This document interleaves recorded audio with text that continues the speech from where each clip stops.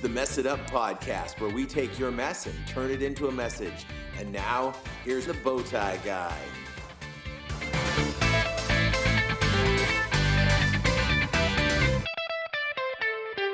Hey, everybody. Welcome to the Mess It Up podcast. I am the Bowtie Guy, and we are here today doing another show.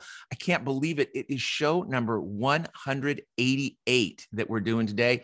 And it should be a good one. I want to remind you, if you check us out on our social media, you can keep track of everything that we're doing. So find us on Facebook, on Twitter, on Instagram. You'll be able to see some pictures and whatnot. So it's always fun to be social with other people. If you're not there, it's not social media, it's just media. And who needs more media in their life, right? So come join me on the social media and we'll make it a party. You can also look for us on Reddit. We have a subreddit called Messed Up Ministries. And you can talk about recovery issues there and see what's going on. So we'd love to have you join us on our social. Also, if you feel like you want to do just a little bit more beyond just getting involved socially and you want to help support the show, we are listener supported. You can join our Patreon membership by going to our website, which is messituppodcast.com. Click on the Become a Patron button. For as little as $1 a month, you can support the show, help pay for streaming fees and Bibles for inmates, paper, books, all these kind of things that we do when we go inside. So your money is helping. And because you're giving it to us and because we're a nonprofit, you get that wonderful tax benefit. Tax time is coming up. We're like, I think less than 8 weeks from the end of the year here, or something like that. We're in November. I know that much. And that means you might want to be looking for your year-end giving. So consider Messed Up Ministries for that as well, because all of your donations to show are tax deductible. We love our patrons.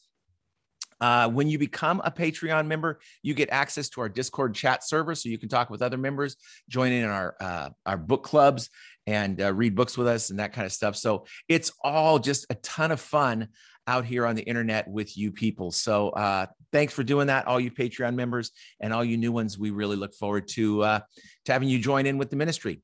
The word of the week this week is kind of another one of these fun words that I heard when I was listening to a podcast somewhere. I don't know where I was listening to it, but one of these British guys that I listened to, pulled out the big guns.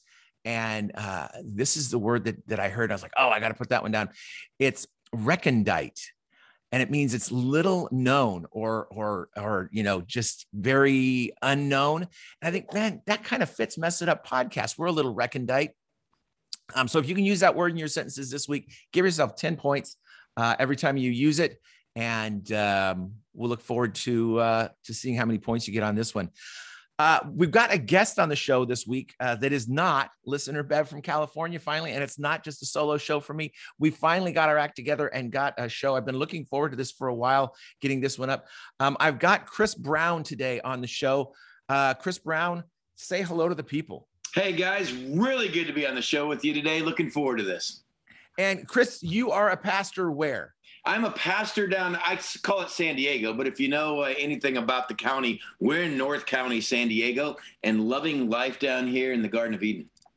It is gorgeous. My daughter went to school. Well, both of my daughters, all right, 3 daughters. 2 of the 3 daughters went to school at Point Loma, and our son went to school at Point Loma. And then the middle daughter married a guy from Ocean Beach, and they've got the OB stickers on their cars in Hawaii. And it's amazing to me, actually, driving around in Hilo, how many OB stickers there are. There's a lot of people from OB living in Hilo, Hawaii now. So anyhow, that is a gorgeous part of the world. I know you suffer for Jesus, and every once in a while have to break out a sweater or something like that because it gets a little tiny bit chilly. 4 days a year. Yeah, but it is nice to have you on.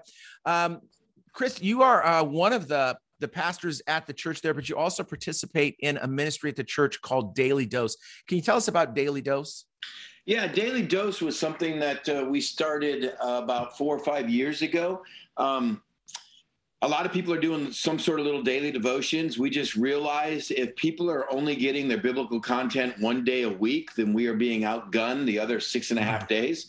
And so if you're just coming to church on a Sunday morning or a Saturday night, and that's the only Bible you get, you are probably Bible deficient. And so we said, why don't we just produce these free little daily devos? They're going to be 5 minutes or less every day, every weekday, Monday through Friday. They're free. People can just sign up for them, text the word daily to 51400-51400. And every morning you'll get a little daily dose. And it was something I was going to do instead of writing, because I'm an incredibly extroverted ADHD type guy. And so people said, hey, instead of writing, why don't you do video? But then I thought, let's open it up to the entire staff. And so now there's about 20 or 30 of us that rotate through the daily dose. And it's texted to people every morning. And if you want 5 minutes or less of something on the Bible by someone, that's what we do. It's the thing I love about it. It's real. It's short. It's not a huge commitment of time. I hear him because my wife started listening to him, and I hear him when she's eating breakfast. As she's going through, I hear that's one of her little routines. She goes through several different podcasts, and it's kind of nice because you guys have been doing this since before the pandemic. Pandemic really brought the podcasters out of the woodwork. This is show 188 for us. So we're coming up. April will be our 4-year anniversary. So we're pre-pandemicers too. But, during the pandemic, all these people and celebrities started, nuzzling into the space. And you do yours, which is something I tried to do. I tried to do a video show. Video show is a whole lot different than doing an audio show. Yeah. It's first of all, it's way easier for me to get guests on an audio only show than when I was doing a video show, because people didn't have to worry about how they look or anything like that. We didn't have to worry about lighting and cameras. And when I did my first video show, it's been about probably 8 years ago now, had no budget. So it's just like 2 iPhones and an iPad, sitting on tables, shooting in a triangle, and then we'd edit it down. Who does the back end on your show? How is the production handled? Are you doing that? Do you guys have staff that handles that from your media at church, or who does all the editing and planning and whatnot? Yeah, we have an incredible tech team here at the church that does all of that. And so it started out kind of being my baby, something I wanted to do. And then within a matter of months, it was completely handed over, even the scheduling of our staff, but all of the layout on it, our backgrounds, our camera work, our audio work is all done by the tech team here at North Coast Church. And so it's really a family affair that everyone jumps in and puts this thing together. And we're amazed. I think it's got 28,000 now subscribers to it. And I'm hearing stories from all over. It used to be all over North County, then the U.S., but now internationally to hear stories from people going, man, today, this is what I needed to hear. Well, that's the beautiful thing. And that's why I love the format of podcasting, because you can reach so many people that you wouldn't have been able to reach. I have a peculiar clump of listeners in Amsterdam. Don't know how.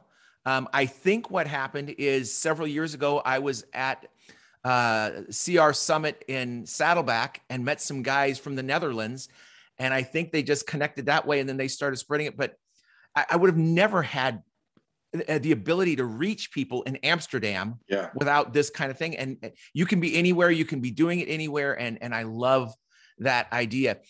So you kind of started it when you first started out, you had an idea, and now here you are this many years later, and it's transformed. What does it look like compared to what you were thinking when you dreamed this up? Like, here's what I want to do. Is it what you thought it would be, or has it become a completely different child? It's completely different from the original intent or thought. Again, I've seen some other churches do stuff like this. It's not like we created this. But for me, it was going to be a way to get some of my thoughts instead of me blogging, instead of writing. I got 6 books in my head, but they've been in my head for about 8 years. And the discipline of actually sitting down and writing is unknown to me. And so it was just going to be mine. And then as we started even talking about it, it was like, why should it be me? We have so many great staff and so many great voices around here and great thinkers. Why don't we open it up? And now sometimes you can go a couple weeks at a time without me even being on it. And I'm fine with that as well.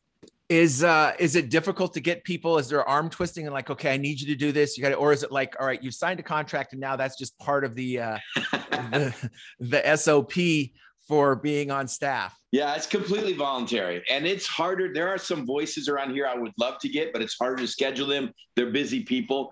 This is an add-on. It's an extra. We do have a lot of leaders and young leaders that love the availability and the platform, and they get a place to share.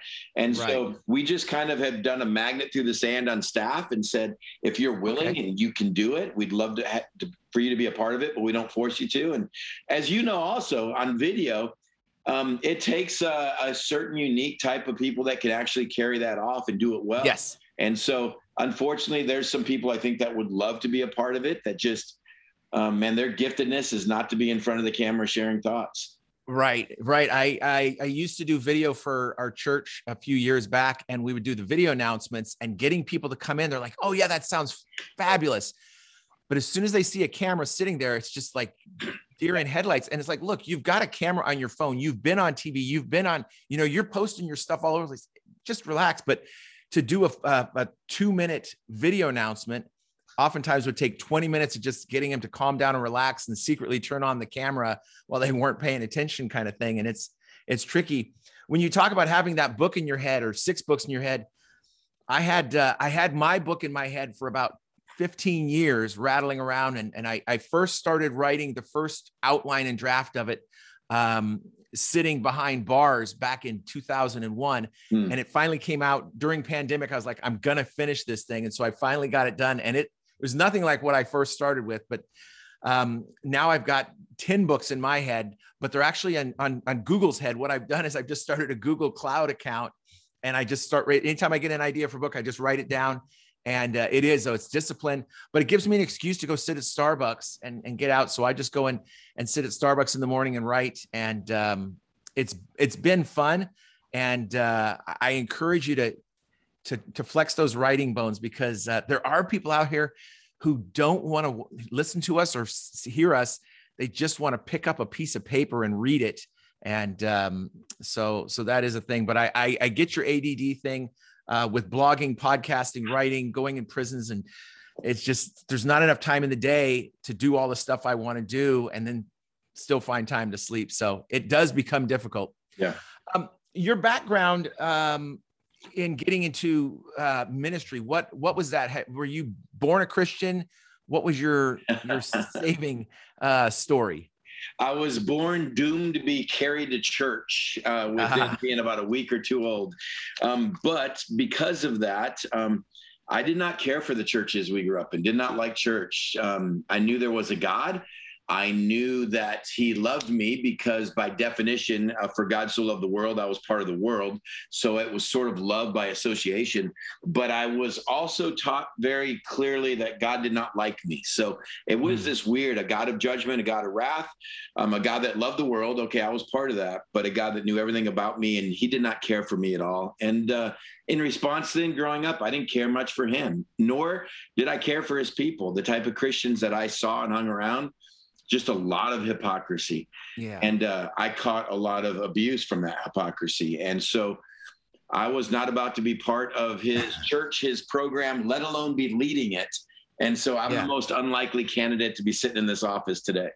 So I'm guessing from that, not a PK, but family that attended church? Oh yeah, attended every Sunday morning, Sunday night, and Wednesday night. Mom and dad helped run, sat in the choir, ran the children's program. Mom and dad, bless their heart, they both came from failed marriages, really bad experiences. And so when my mom and dad came together, already having 2 kids, then they produced me as a third. I was the reason for the marriage. And I was also a reason for them to look at their lives and go, we can't keep going down this road. So they found the most ultra conservative, legalistic, dogmatic teaching organization they could find, and they joined it in hopes of saving a family. So I give mom and dad all the credit in the world. I mean, they were trying to get us to a place where we could stay together. But in doing that, man, they led us down a road of incredible legalism and hypocrisy. And to this day, they know it, they see it, they regret it, but it was their way of trying to save, a new family. What brought you to realize, hey, I've got this call in my life? How did you recognize that? Was it in college, high school? It was in my 20s. I had left. I grew up in Texas, left there. I came out here. My brother found a home out in Southern California. He found a beautiful blonde hair, blue eyed girl to marry. And he said, hey, you're just kind of wasting your life after high school. You should come out this way. So I got a job working construction. I'm doing my own stuff. I'm driving heavy equipment. And my brother was watching my life for a few years, and he caught me in the garage one night. He said, how you doing? And I said, I'm doing good. And he said, no, you're not. And I turned to say something funny, and I realized he nailed it. And I said, well, I'm doing as good as I can. And he said, no, you're not. And he said, Chris, I've been waiting to tell you two things. Number one, you got to know God hated the church we grew up in. And I tell you, that statement floored me, because I thought, this was God's organization. He was behind it all. And yet it was. God didn't hate the people in that church, but what that church was doing to people, to kids, to women, I know God hated it.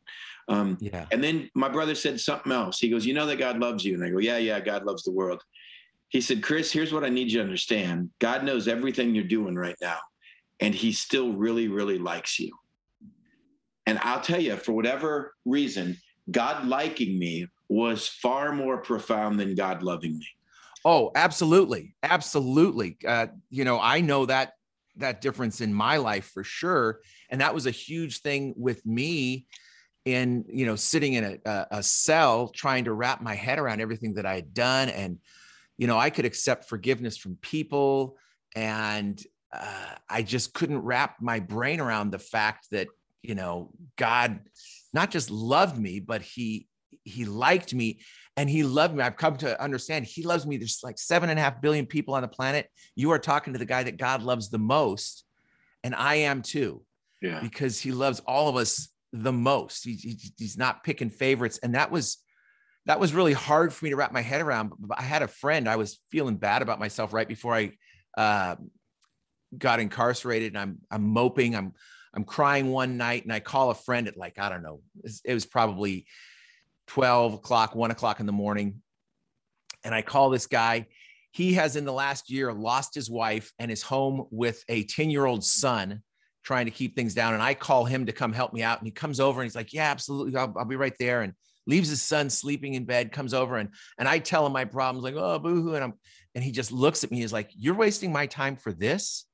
Are you telling me that God died and you don't even think and he just really, he didn't give me the hug that I was looking for at 1 a.m. He just slapped me in the face with, look, buddy, God loves you. You got to accept that. And it really, turned things around in my brain for me. But it can be so difficult because we carry around all this baggage, this mess that we have, and trying to figure out how to let God make that become a message is tricky. Yeah. So when did you feel a call in your life? When did you recognize that as a call? It was in that same period. I started attending the church my brother was kind of teaching a young marrieds class at. My brother was always a little bit confusing to me. He was the coolest, funniest guy I know. He's the guy I loved hanging out with more than anybody. And yet he was a Christian, and I had never experienced both of those. Yeah, those are square hole round peg. So I was like, man, and I couldn't understand, why are you still hanging out at the church, man? I mean, you're smart. He's a smart guy. And so I started attending with him. There was a youth pastor named Jim Trail. He will forever get the credit of finding this guy. That's who God used. He knew and loved my brother, and then he saw me, and he figured I must be somewhat of the same cloth. And so right off the bat, he goes, hey, we're having a tough time finding leaders. We're taking high school kids to camp. Can you go with us? And I'm like, you have no idea who you're asking. But heck yeah, I'll do a free camp. And so I went to winter camp with this high school group, and I'm only a couple years older than most of the seniors. And that's where I started working with this youth group, and Jim started pouring into me, and Jim realized I'm not the guy that he was hoping I would be, but he didn't abandon that. And I thought, okay, I'm going to work construction. I'm going to have my good job. I'm going to work with students. I really related with high schoolers. I still relate with high schoolers. And it was in those 2 years that God really started to press on my heart, because of the amount of people seeing it. Wow, you should be a youth pastor. And I was just like, no way. I mean, that's the last thing in the world I would ever be or do. And over the course of those 2 years, my heart, my mind just moved to just starting to love God. And with that, started to love teenagers who needed to find freedom of their own. Yeah, that is awesome. That is awesome. Well, I'm looking at this clock ticking by and knowing that I've got a limited amount of time. So I'm going to jump into our song of the week here. And what we're going to do is we're going to give you about 90 seconds of the song of the week. This week, it is Tasha Layton, Look What You've Done. So we'll be back in about 90 seconds to share our thoughts and talk more about a specific episode of Daily Dose that really caught my attention with Chris. So here's 90 seconds of Tasha Layton. I let him take a hold of my life. I let him take control of my life. Standing in your presence, Lord, I can feel you digging all the roots up. I feel you healing all my wounds up. All I can say is hallelujah. Look what you've done. Look what you've done in me. You spoke your truth into the lies I let my heart believe. Look at me now. Look how you made me new. The enemy did everything that he could do. Oh, but look what you've done. Suddenly all the shame is gone. I thought I was too broken, now I see you were breaking new ground inside of me. Standing in your presence, Lord, I can feel you digging all my roots up. I feel you healing all my wounds up. All I can say is hallelujah. Look what you've done. Look what you've done in me. You spoke your truth into the lies I let my heart believe. Look at me now. Look how you made me new. All right, there you go, Tasha Layton. I was talking to Chris about the song in the break there, and tell him what you said about your assistant. Yeah, I never heard the song. You know, I saw in your little notes for this recording that you're going to be playing it. And so Holly, she goes, oh my gosh, that's one of my favorite songs. You got to listen to it. So this morning I listened to it and I love the lyrics of this song. What stood out? You know, what stood out was God's incredible grace and mercy. You know, the only thing that's going to break our guilt and shame. But what I loved was the chorus about God's going to go in and pull up all the roots. God loves us too much just to forgive us. God also wants to free us. And you can find forgiveness, you know, just at the cross, but freedom is allowing God to go in and pulling up those roots, the truth of who you are, and saying, look, I know the truth of who you are. I want to expose these roots, and I want you to know there's a greater truth of how I see you. And it's the woman at the well that says, Lord, give me water that I'll never have to thirst again. And Jesus goes, nope, let's talk about your sex life. Let's talk about your husband, and the guy you're currently sleeping with. And you're like, whoa, why did he have to go there? Because these are the things that's going to bring her guilt and shame. And he wanted to uproot these things. So whenever they appear in her mind or in her memories again, she's going to know they're dealt with. I not only have forgiveness, I also now have freedom. Yeah. And that line, the lies I believe, that's been my trope for life. Just these lies that I believe. And still, even though, to this day, 20 years into recovery and all the things, it can be easy to hear a lie and be, if it catches me at the right time, just like, okay, yep, that's a lie. I'm gonna go ahead and go with this lie and believe that one because I want to be able to revel in the pain and maybe act out a little bit or whatever. So thank you, Tasha. I found though, Paul, is I don't believe the lies. I believe the truth. There's two different truths. The truth is, here's what I've done. Here's what I've earned. Here's what I deserve. And that's the truth about me. I am a wretched human being. I've never been caught up in the lies. Satan's never tricked me and go, oh, remember that night that you had all that cocaine and those two prostitutes and I feel so guilty and shame. I'm like, wait a second. I never had a night like that in my life. And Satan's like, oh, I almost tricked you into a lie. Satan doesn't need to lie about me. He goes, Chris, remember her? Remember 91 and 92? Mm. Chris, remember, the summer of 89? Chris, I've armed him with truth about me, and then I feel the guilt and shame of what's true about me. There's just a higher truth of what God has done and now how he sees me. I have to learn to accept one truth or the other, and that's where we can find freedom, not just forgiveness. Yeah, that's a great way of looking at it. I'm going to steal that. That's going to be a show. It's yours. Thank you so much for that. This is one of the main reasons I have people on the show, because it gives me more ideas that I don't have to think up. It's a wonderful thing. So the reason that I originally wanted to have you on the show is because I heard this podcast, and I don't typically do this with people where I'm listening to something like, I've got to talk to this guy about this on the show, but you were talking back on your on the October 4th, if you guys want to look this up. And if you don't subscribe, you can find them on YouTube. But it's October 4th, 2021, 10-4. So like, okay. And you were talking about Jude, and it sounds like, does the Daily Dose come sometimes out of the Sunday message as well? Is it like a thematic thing, or? About half the time, well, sometimes we'll do it and we'll tie it with the message. So whatever book we're teaching on, then, hey, the rest of this week you can have a Devo on it. Right now we're on some topical, like finding wisdom and nuggets from Proverbs, but we'll go back and forth on those. Okay. So this one was on Jude, and it's, called How We Fight for Our Faith is what you were talking about on that. And it just really grabbed my attention, because I see so much going on in the church and in the world of just people fighting. And I've always had this thing where people say, oh, well, every man that I've met in church who's exploded about something, it seems like they come back and say, well, I had righteous indignation, so it was okay for me to erupt on your face because it was righteous indignation. And I don't know many angry men who don't know the Bible story about Jesus flipping tables. Yeah. But they just know that part of it. They don't know the story. They just know the anecdote. And it just drives me nuts to see how people deal with stuff. And I love your take. Can you sum up real quick, just for people who haven't heard the show yet, your thought on that?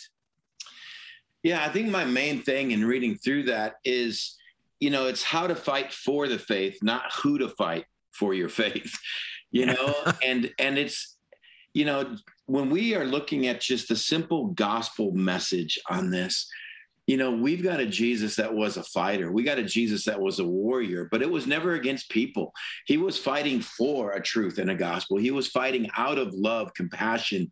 The flipping over the tables in the church, again, he didn't go after harm or people.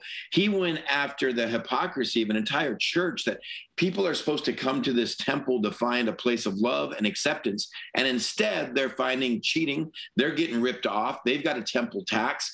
They're getting oppressed. And that's what Jesus went after. Jesus, ironically, the only time we see a fit of anger, it's against Christians. It's against the leaders in the temple. It wasn't against those outside the temple.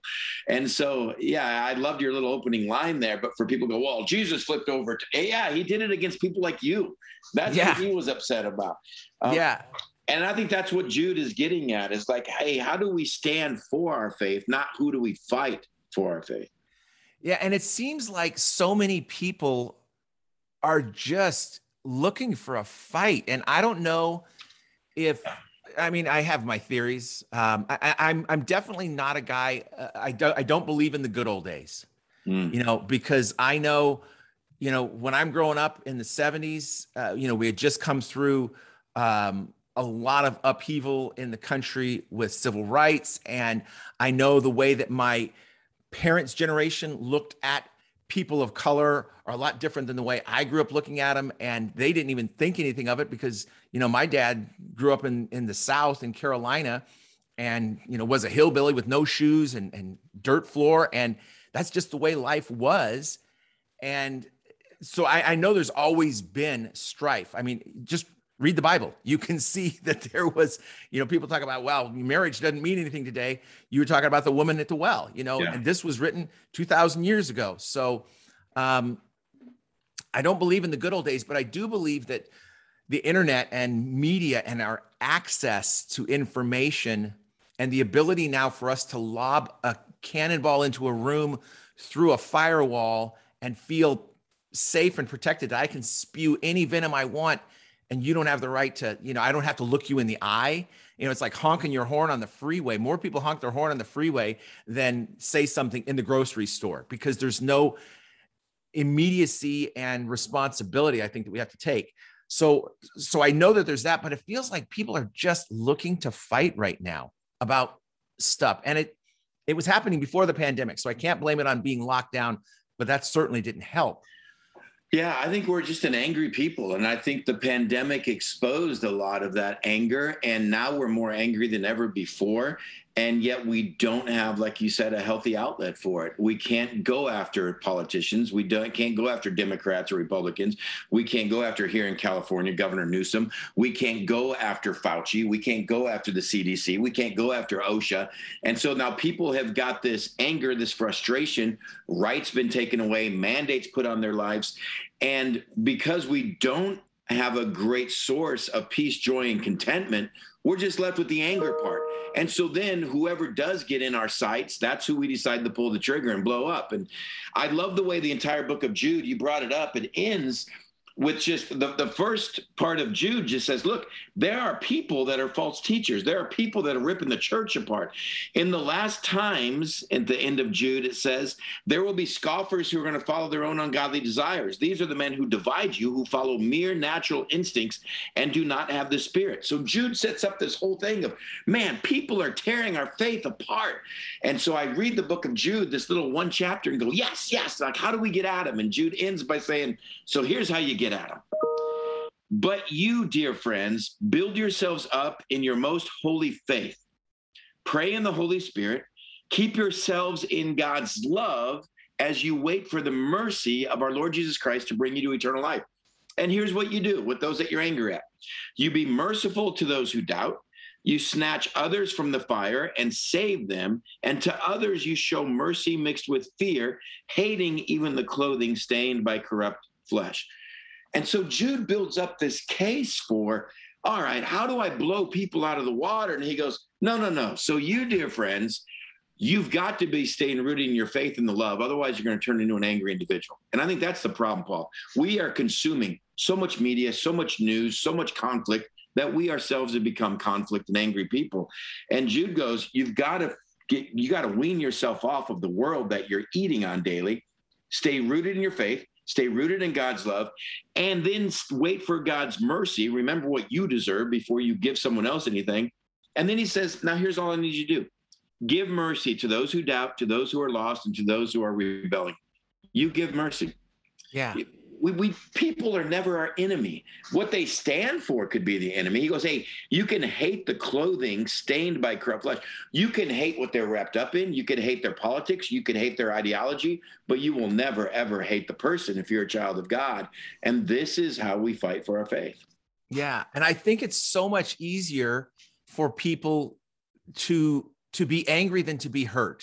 Yes. And so when we're hurt by something, we can just lash out, because then it's not my fault.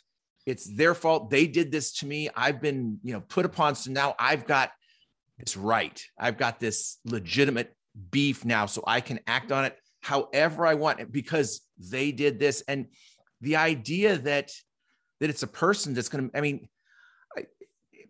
I don't think people read the Bible the way they listen to jokes. And I think they're reading the Bible and wanting to write their own punchline, but they're not waiting for the punchline. And so few times in the Bible is there a this without a that. You look at Proverbs, it's always blah, blah, blah, blah, blah. And then the counterpoint to it. And so people will read, well, you have this, this, and this. And it's like, yep, there he goes. He says the anger, we can do it. We got to hate this. And then they just stop reading when it doesn't.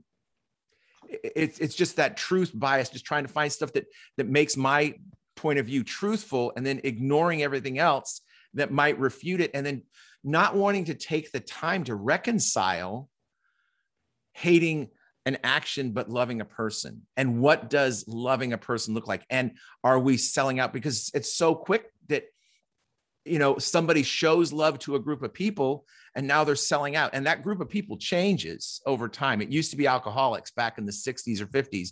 And you couldn't be an alcoholic. Now everybody can be an alcoholic. Drugs, you couldn't do that now. And then, we just have this group of people that we will lump together, and they're the bad people. When we were kids, I'm guessing we're of a similar age profile.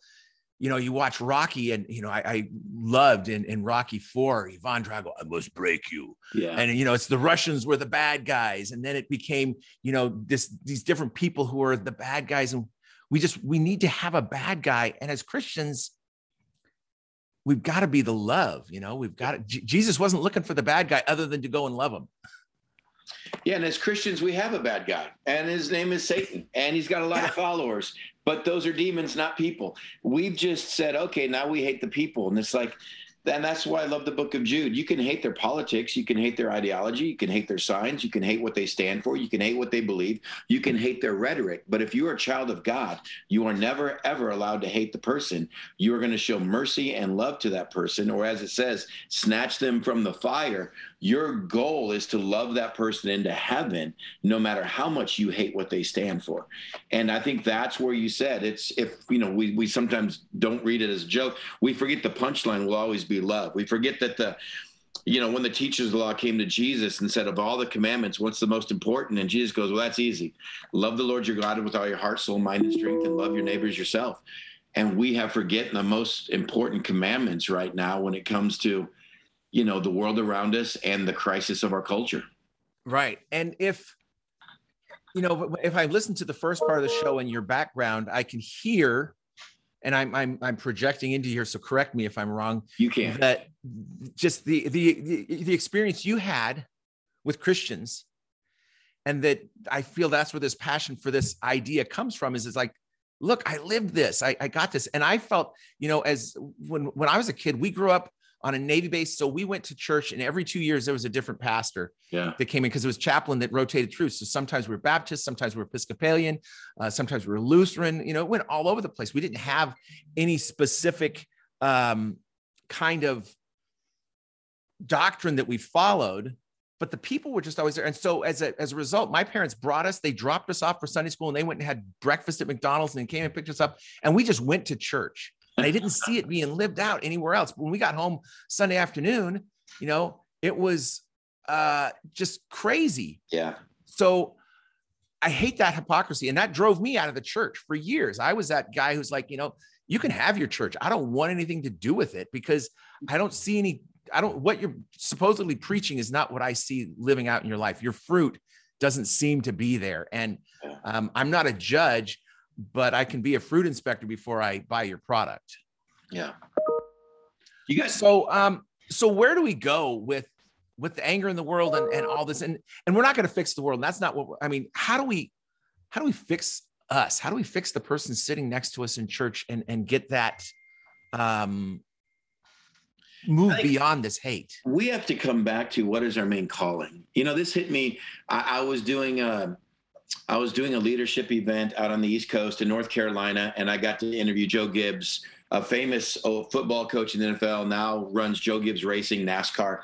And amazing interview, and amazing man. And afterwards, there was an invitation. Do you want to come to the NASCAR garage, check out everything we do? And I'm like, oh yeah. So I didn't realize how many NASCARs they had, how many cars are in production. There's over 100 cars down there. We get to the final end of this, and I see the cars that are all wrapped. It was an M&M car, and I was asking about the sponsorship on that. And I go, oh my gosh, for M&M, like, what's the sponsorship on that? And they go, it's about $600,000, $650,000. I'm like, they have to pay $600,000 a year to have their M&Ms on the car? And he goes, no, that's a race. I was blown away. I'm like, what? Yeah. Each race at 600? Oh yeah, each race. I go, so what about the little stickers? Because maybe my church wants to do a sticker. So the little tiny stickers that are all over the back of the car. He goes, those you can get for sometimes $75,000.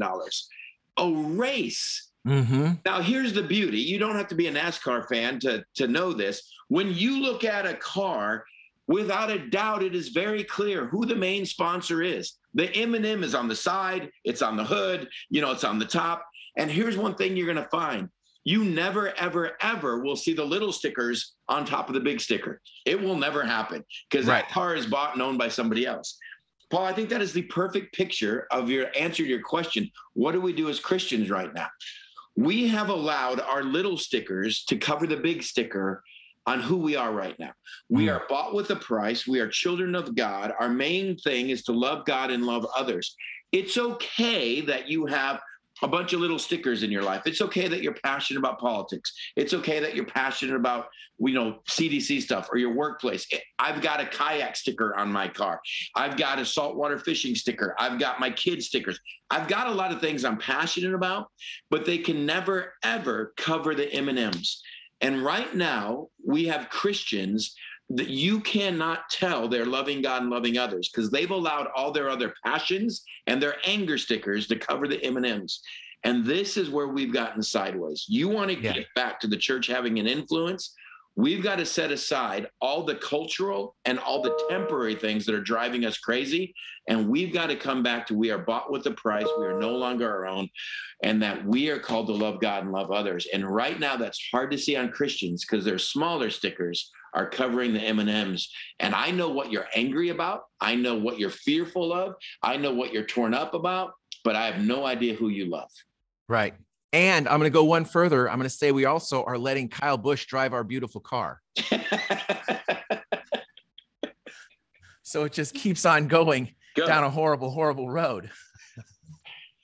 Yeah. And I think, people say, what do we need to do? And I go, we got to come back to the source. Again, it's what Jude says. You got to come back to your faith, and you got to come back to your prayer in the Spirit, and you got to come back to God's love and mercy. That's the big sticker. That's who we are.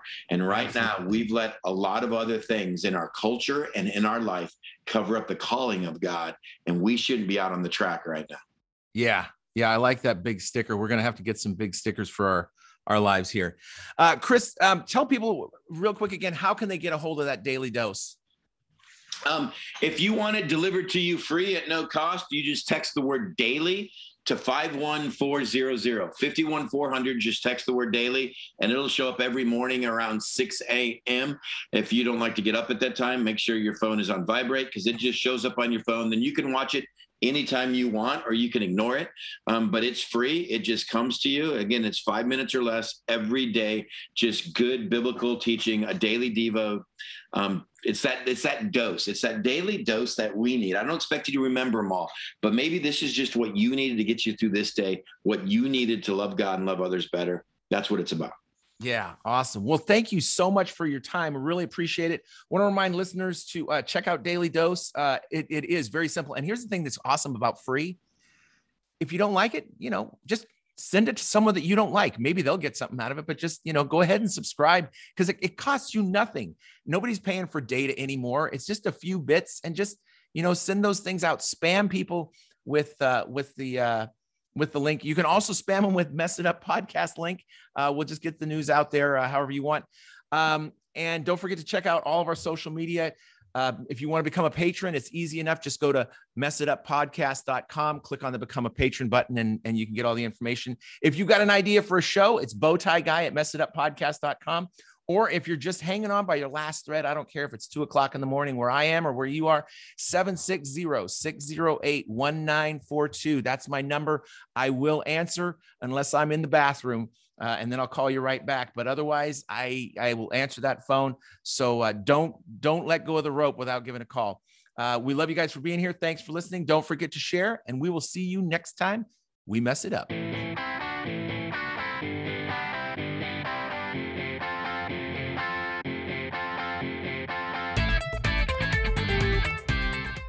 Thanks for checking out the Mess It Up podcast. If you've got any questions or feedback, please email info@messituppodcast.com. Don't forget to share with your friends, and we'll see you next time we mess it up.